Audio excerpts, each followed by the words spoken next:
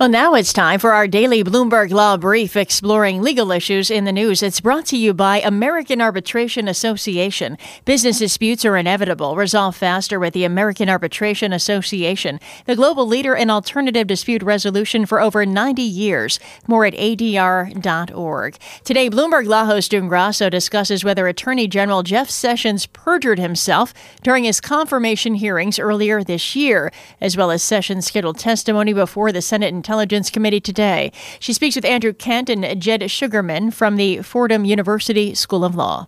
Andrew, Sessions was originally scheduled to appear before the House and Senate Appropriations Subcommittee. He decided he wanted to appear before the Senate Intelligence Committee, and he also decided that he wanted it to be public testimony. Is that a surprise to you? Sessions has apparently canceled 3 times on going back to the Hill ever since his confirmation hearings, reportedly because he's been concerned about getting grilled by Democrats about his misstatements about Russia.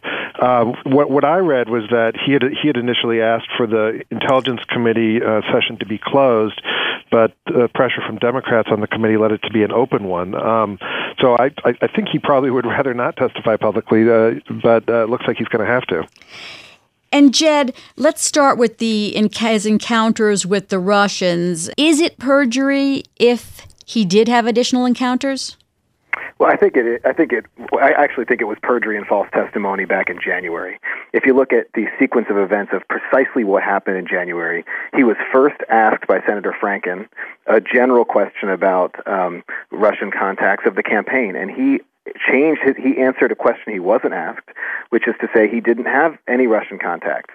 Now, then what happened was he had an opportunity to, and this happens all the time, people will look at their testimony and say, you know what, I said something misleading. He had that opportunity, and in fact, Senator Leahy asked him a question. Did you have any meetings about the campaign, the 2016 campaign? And he just answered flatly, no. And it turns out that it was only by stretching, I think, misinterpreting those questions that he is able to make any kind of claim that he didn't lie. I think when you take those two events together, he already misrepresented. So let me say that one is a question of perjury, but there's another statute for false statements and false testimony. And those are two different criminal violations. I think it's clear that he's given false testimony already. So this third question, I think, puts him in even greater legal jeopardy. He's already made a false statement, hasn't and failed to change it in time.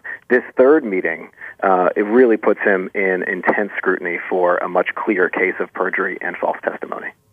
That's Fordham Law School professors Jed Sugarman and Andrew Kent speaking with Bloomberg Law host June Grasso. You can listen to Bloomberg Law weekdays at 1 p.m. Wall Street time here on Bloomberg Radio. Now, among the top legal stories from Bloomberg Law, Toshiba says 70 investors are suing the company over its 2015 accounting scandal. The parties filed the lawsuit in early April and are seeking $400 million in damages. That brings the total sought in lawsuits related to the accounting scandal to nearly $1 billion. In the UK, 3 former currency traders accused of conspiring to manipulate markets have agreed to face charges in the U.S. The trio, who worked at J.P. Morgan, Citigroup, and Barclays, will surrender to American officials and be arraigned in a New York court. Prosecutors say they used an electronic chat room known as the cartel to share information. And that's this morning's Bloomberg Law Brief. You can find more legal news at BloombergLaw.com and BloombergBNA.com. Attorneys will find exceptional legal research and business development tools there as well. Visit BloombergLaw.com and BloombergBNA.com for more information.